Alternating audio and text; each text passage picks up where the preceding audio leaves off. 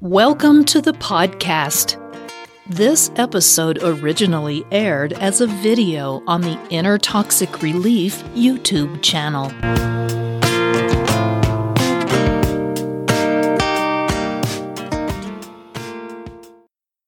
Inner Toxic Relief presents, Will a Narcissist Physically Hurt You? While not all narcissists resort to physical abuse, it is a possibility, particularly with narcissistic spouses. That's why it's important to learn about the potential for physical abuse so you can avoid it.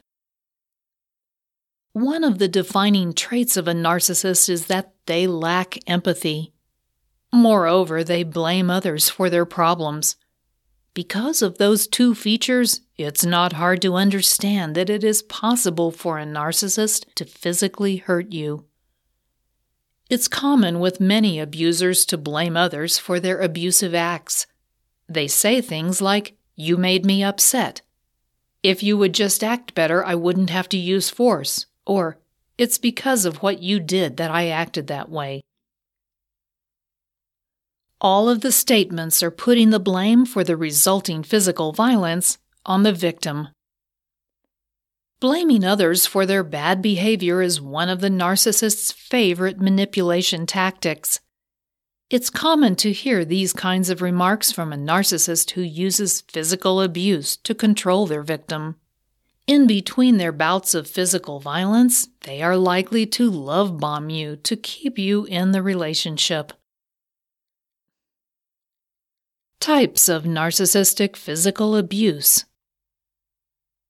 When you think of physical abuse, you likely think about being hit, but there are actually different types of physical abuse that a narcissist typically employs. It's important to understand what you might see from the physically abusive narcissist. Intimidation. Physical abuse is not limited to those acts that leave a mark on the body.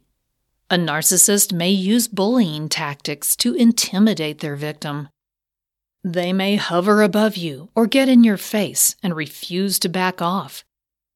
Intimidation also includes throwing things, breaking things, or even punching walls or doors. While they aren't hitting you, they are using physical force to frighten you. It's a way of showing you that they could do that to you too.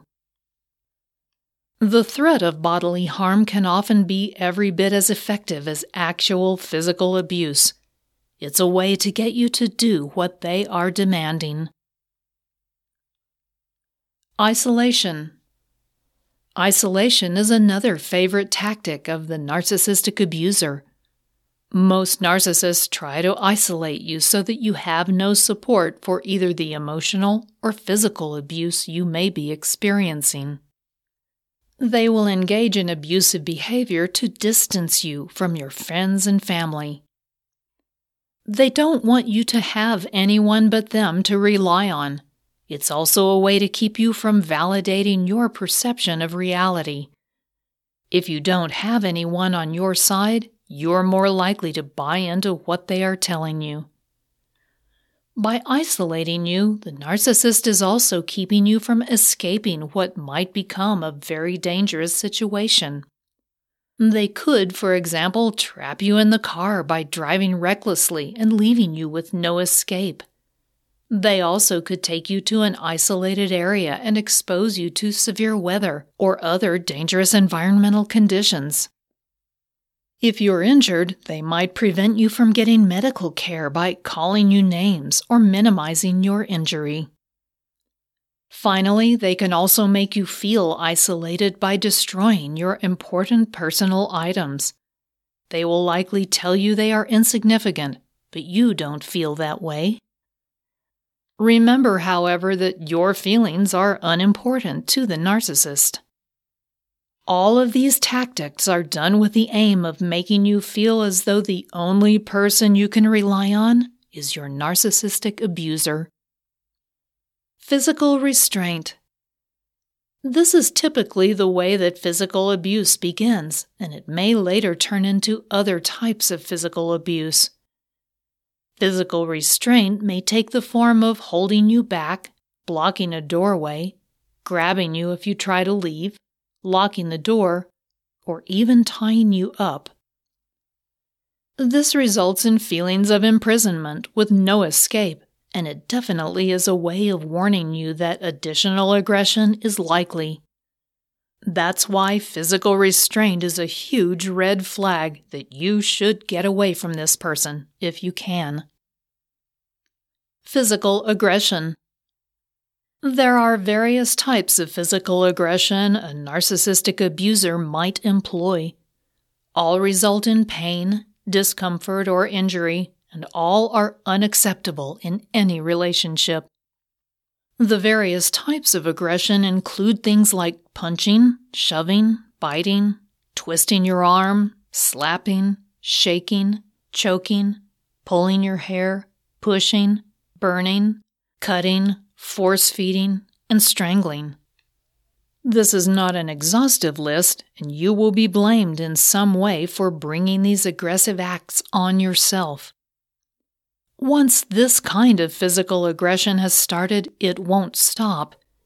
Instead, your narcissistic abuser will simply find more justifications for their brutal physical actions. It's also likely that the abuse will escalate. Life endangerment. This is the most dangerous kind of physical abuse because it is at this point that your life is in danger. By the time the abuse in your relationship reaches this stage, it's likely you've become numb to things like intimidation and isolation. You're also accustomed to physical restraint, and the aggression no longer really shocks you. That's when a narcissist will realize they are no longer commanding the kind of fear they want to see in you. They then decide it's time to escalate the physical abuse. You might experience threats to kill your family members or you, and of course, you'll continue to experience physical violence. At this point, the only thing you can and should do is get out immediately. Don't worry about taking anything with you or trying to talk to your abuser. Just get yourself and anyone else in danger to safety. Go to a shelter or someplace where your abuser cannot find you. Not all narcissists utilize physical abuse, and not all physical abusers are narcissists. If you are involved with a narcissist who resorts to any of these abusive tactics, you need to take the situation seriously. It's important to understand you will not be able to help them heal, nor will you be able to change them. Only they can do either of those things, and unfortunately, it's not likely they will even recognize they are part of the problem. Narcissists are so accustomed to blaming others for their behavior that they are unable to see their own role in the problem. Even more than that, it feels dangerous to them to entertain the idea that they might be doing something wrong. Their sense of self-worth is so fragile and externally validated that they can't risk any kind of introspection. This is why there is little you can do to help this kind of person. Even if they have not yet resorted to direct physical abuse, if they are engaging in the other tactics, intimidation and isolation, they are on the road to using more direct types of abuse. The best thing you can do for yourself in that situation is get away. If you enjoyed this podcast episode, please give it a positive rating and review at the same location that you downloaded it. If you have any questions or comments, meet Patricia at the Inner Toxic Relief YouTube channel or on her blog at innertoxicrelief.com. Don't forget to check out all the links and resources in the show notes. We do appreciate your time. Thank you, and we'll see you next time.